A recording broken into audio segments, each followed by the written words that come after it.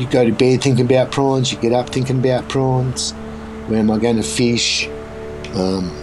What am I going to catch here? How to maximise whatever I'm catching. You know, you don't do long hour upon hour trawls because you end up with a net full of damaged prawns. You want quality product. This is Fish Tales, a seafood podcast. I'm John Sussman. The prawn fishery of Exmouth Gulf is located on the northwest coast of Western Australia, specifically in the Exmouth Gulf region. It is a large semi-enclosed body of water that extends approximately 80 kilometres from its entrance to its farthest point. Situated near the town of Exmouth, it's known for its diverse marine ecosystem and significant prawn populations. The Exmouth Gulf prawn fishery is a commercially important fishery that targets several species. The most prominent species include the Western king prawn, the brown tiger prawn and the endeavour prawn. These species are highly sought after for their culinary value and are popular in both domestic and international markets. The life of a fisherman working in the Exmouth Gulf is a blend of hard work, skill and adaptability. They navigate the challenges of not only remote location, but their unique seas, the need to collaborate with the small but competitive fleet, and their responsibility to the region's economy while respecting the delicate balance of the marine ecosystem. Len Franklin is a career Exmouth prawn gulf fisherman who shares his office with whales, dolphins, sea snakes, and more recently, the many tourists who visit one of the world's most pristine marine environments. Hello, my name's Len Franklin. I'm situated in Exmouth Gulf at this very minute. It's on the west coast of WA. Outside of us, on the ocean side of the peninsula, is Ningaloo Reef, and we work inside in Exmouth Gulf, where it's all worked on sand bottom mostly, flat bottom. And when I first came, it was a military base, a big American military base here. That closed down in the early 80s. Tourism sort of stuttered a little bit. We kept going, you know. Now tourism's the big thing. We just do our thing, prawning. From even when I was very young, my uncle is Michael Kalis. So from when he first started lobster fishing, the prawn industry, we were always there. I did crayfish processing in my high school years. Left school at a loss. Decided to come to Exmouth for a holiday. Got put on the back deck of a prawn boat and never looked back. Started here as a crew, went Gulf Carpentaria for a few years, got my skipper's ticket, came back, started driving here, and that was in the later 70s. Went back up to the Carpentaria, came back here, early 80s, and never looked back, always been here. It was always there, boats, prawns, crayfish, fish. So, and after leaving school, being at a loss and then coming here and, wow, life was different. Truckloads of lobster. When I first came here, just dinghyfuls of prawns. It was just amazing. Because like when I first came, I had no idea what to expect. You know, the amount, how the work went, what we did, how we did it. Because we would work nights and we're day boats, so we used to come in and unload to a factory every day by dinghy. And that had its moments, rough weather, calm weather. The experience of a young Perth boy finding himself on a prawn trawler in the Exmouth Gulf would be an incredible journey of growth, learning and self-discovery. It would provide him with valuable skills, a deep appreciation for nature and a newfound respect for the hard work and dedication of the fishing community. First night, I flew up from Perth early morning, met the skipper and the crew. We went out to the boat about lunchtime, had a few hours sleep, pulled the anchor at 4:30, 5 o'clock, went to sea, started fishing just on sunset, and we're up all night, and total shock treatment. Unbelievable. So many things to look at. seafood, dolphins, birds, snakes. Just all night, go, go, go. I loved it. Because, like, for my younger years, I rode horses every waking moment during my teens. Horses were my life. Shut that door, opened this door to boating and fishing, and I've never closed it. Always fishing prawns. This year's 48 years, I think. Yeah, 48 years this year. The Exmouth Gulf and Ningaloo Reef region are an exceptional and truly amazing natural environment. The presence of the breathtaking Ningaloo Reef, rich marine biodiversity, the annual whale-shark migration, conservation efforts, the interconnectedness of land and sea, and the region's remote and pristine environment. These factors combine to create a truly extraordinary and cherished natural wonderland. The commercial fishing fleet is not only conscious of the fragile nature of the region, but are also highly protective of it. Environment. It's as the words are, it's a pristine environment. You know, it's really clean. There's no industry, no runoffs from anywhere. It's just the mangroves, the Gulf, the fish life. It's the perfect recipe for prawning and everything else. You know, like in one afternoon you can get up and you'll see whales, dolphins, manta rays, sharks, birds, everything's in harmony. A main species that we chase is tiger prawns, followed by king prawns, then endeavour prawns. They're our three main target species. Officially, the opening date for our fishery starts on the 2nd of April, depending on, because I do fisheries research within the fisheries department. We come and we do surveys of selected areas every year at the same time, same place, and we see what the catch rate is, you know, recruitment from the previous summer, because we don't work over summer, and then depending on the catch rates and the size and the distribution, then we'll determine when we're going to open the season. If it's not to our liking, we'll delay it. If it's to our liking, we'll start. You know, and we fish all the way through till mid-December. And then once again, everything is dictated by catch rate.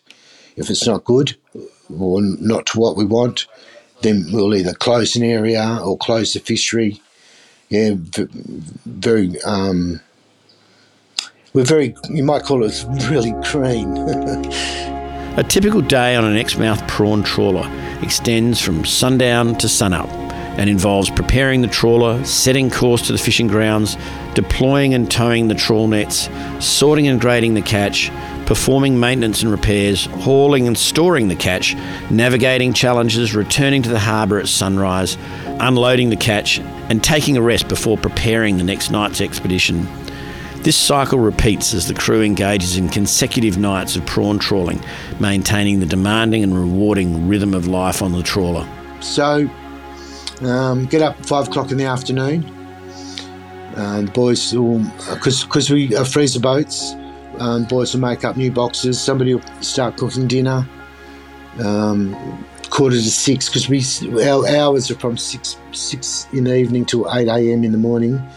So we'll get all our nets checked, tied, ready, pull the anchor, start trawling from 6 o'clock onwards, and we shoot the gear out, and we have double gear, like 2 nets on each side of the boat, and that just sits on the bottom, skims along the bottom. We usually only trawl for maybe 2 hours, 2.5 hours, and we have a sample net that we put down every 30 minutes, a try net, just to see if we're in the right concentration of prawns, and if it's, you know, we have a pretty good idea where we're going to be, or should be, to catch the prawns from experience. And we just, all night long, every 2.5 hours, the gear comes up, prawns are spilled onto sorting tables, then are tipped into a seawater hopper, up the belt, through a grading machine, and if put straight into boxes, or if they're cooked, cooked, refrigerated seawater. So from the time a prawn's caught, anywhere between 30 to 45 minutes before it's processed, either packaged to put in the freezer or in refrigerated seawater ready to cool out and ready for packing. And we'll work all the way through the night till 8 a.m. Just before 8 a.m. we winch up, knock off, clean the nets, process the last of the prawns, have breakfast, shower, go to bed, get up in the afternoon, do it all over again. Usually about 5 to 7 days, because we're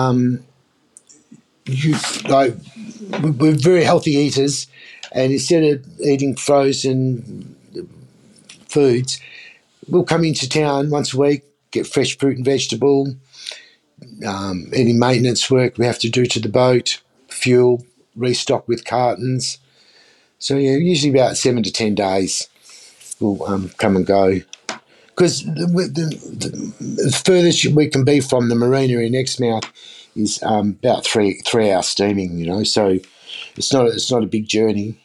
You're in, winched up in the morning, got your gear in, go into the marina, do your thing. You're gone by 5 o'clock in the evening.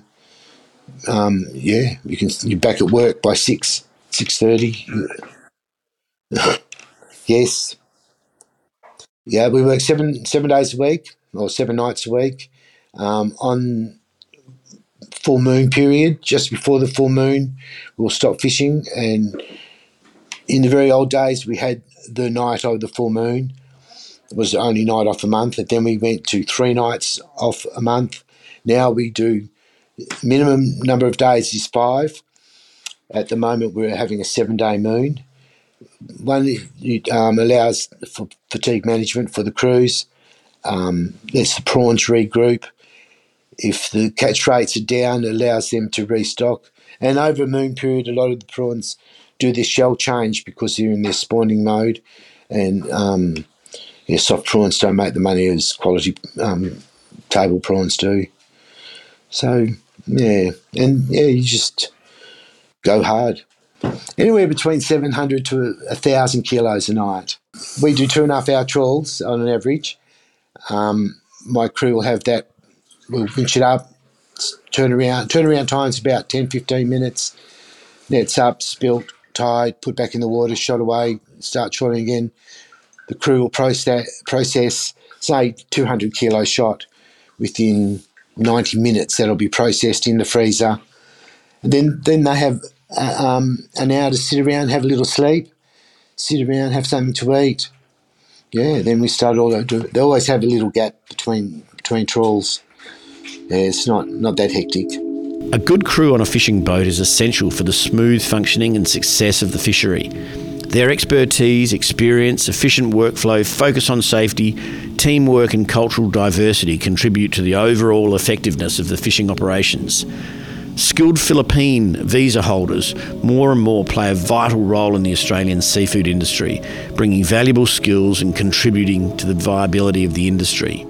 I have 3 crew, myself, a mate and 2 deckhands. Most of our crew at the moment are, what do they call them, 482s. They're Filipinos. They're professional crew. They're great. They can do all. Yeah, they at the moment, young Australians, very few want to come into the fishing industry. Don't know why, because it's really good money earned. It's clean, happy lifestyle. Well, my son works for me now, and he's worked for me. This is his 3rd year. He's just leaving this weekend to go to do his start doing his tickets, so he can take over driving. He loves it because you learn many skills. Many skills, from cooking, engineering, navigation, people management, managing yourself. You learn lots about yourself and people because it's a little environment. There's 4 of you on the boat. The boat's only 25 metres long, so Yeah, you learn interaction with people, how to manage yourself. The wildlife of the Exmouth Gulf region, with its incredible whale diversity, stunning encounters with whale sharks, vibrant coral reefs, and diverse marine life, is truly awe-inspiring. The region's fishermen's commitment to conservation and research further highlights the importance of preserving this remarkable natural heritage for future generations to enjoy. Some of it's pretty crazy, like for me, last year we did a 1 hour trawl shot while we were on survey, on research, and we got 430 kilos for an hour, and that's just like, wow, we were knee deep in prawns, and spectacular. Well then, like every morning you see the sun come up. Every morning's different. Every evening the sun goes down, it's different. Every night it's different, even though it's, you can say, oh yeah, the weather's the same, but it's different. You can very rarely say 2 days in a row are exactly the same. The whales come to us. Well, I will drop the anchor in the morning, and the whales will come right to the side of the boat and look at us, because you can see them looking, because they come to the surface and little beady eye is there looking at you. Dolphins are around all the time, but yeah, the whales, they're spectacular. From when I first came here in the mid-70s, you never saw a whale. Now, once the whale season starts, which is a little bit quiet at the moment, but yeah, every direction you look, you'll see 1, 2, 3 whales, and it's just all day and night, the whales, and they just, spectacular. Dolphins around the boats all the time. Bird life, you totally, and I have sort of strong views on the environment and us, how we interact. I make my living from the environment. We look after it. No rubbish goes, no plastics, no this, no that. I have like little catchphrases, respect the wild, don't litter, do this, be like that. The love and care that a fisherman has for their environment and fishery are essential for a sustainable future. By adopting sustainable practices, respecting nature, collaborating with others and nurturing the ecosystem, fishermen play a vital role in preserving the health and abundance of their fishery. Their love for the environment is an investment in their livelihoods, the well-being of their communities, and the precious natural heritage that they have the privilege to be part of. But everybody has that similar sort of look after the environment, don't litter, don't be wrong. If they're small, like we have policies, you fish an area and the prawns are small, you leave, because little prawns don't make money, They don't move into the next area and multiply and get bigger, and you have to play the game. Even like this year, for instance, it's a change of the weather cycles from La Nina to El Nino.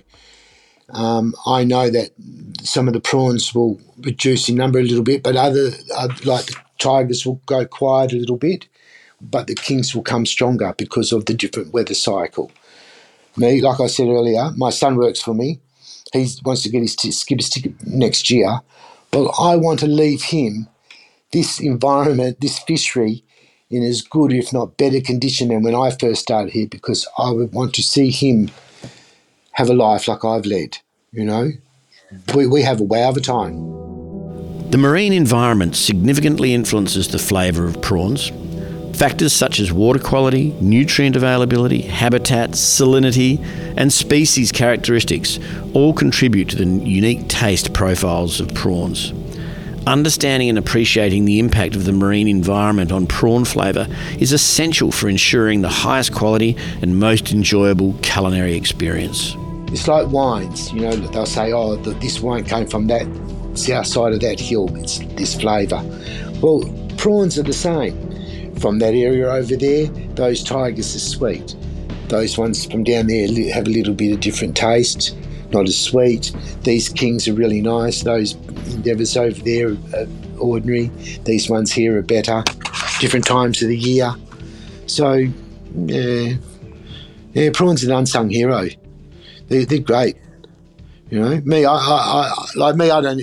We eat prawns because we've always checking them for quality control. You always check. But well, see, we cook them on the boat, so within, that prawn's caught 20 minutes later, it's going into the cooker, and then you put them in the refrigerated seawater for a while, to rehydrate, and two, to get the nice salty flavour. And nice boiled prawn. It's very hard to go past. The commitment and vision of fishermen like Len Franklin is vital for the future of premium, sustainable, first world fisheries such as the Exmouth Gulf prawn fishery. There's two ways to earn a living, either by your hands or by your head. This is by a bit of both. Your hands to start with, but then it's your mind. You have to be positive all the time, no negative, always positive. You go to bed thinking about prawns, you get up thinking about prawns. Where am I going to fish? What am I going to catch here? How to maximise whatever I'm catching. You don't do long hour upon hour trawls, because you end up with a net full of damaged prawns. You want quality product. That's where the money is. You must always, like we do bycatch reduction with the turtle excluding device, fish excluders. At the moment I'm running a set of nets that have little area vents to let the snakes out, because we do snake research as well. Sea snakes with people from Adelaide University. We're doing the snake tagging program. Bycatch reduction. It's always in the forefront of your mind. How to make things better. Never rest on your laurels, because it will come and bite you on the arse. You must always be looking forward for betterment, better. I would say it's everything. Like, we live a really healthy lifestyle. You always have positive thoughts, fresh air, fresh food, the ocean. Yeah, you must. You are what you environment lets you be. If you live in the city, for instance, you become introspective. You're not out there looking forward all the time. Well, here we are. I am always positive. You must be. Let's go catch prawns. Well, see, I've always lived a life of I earn my living from what I catch. If I'm not a positive person or go out and do it, I don't have the money. So if you're positive, go catch prawns, you have money. You look after yourself, always. Got it, yeah. Yeah, get up, go to work, let's go. And it's like grand final night every night, because there's only, no kidding, there's 6 boats here, and we're very competitive amongst ourselves. And every night's opening night, grand final. Let's go catch prawns. Lenny's sustainable practices, conservation advocacy, collaboration, adaptability, community engagement and succession planning contribute to the ongoing success and longevity of his fishery. His efforts inspire others and set a precedent for responsible stewardship, ensuring that future generations can continue to enjoy the benefits of a thriving and sustainable prawn fishery.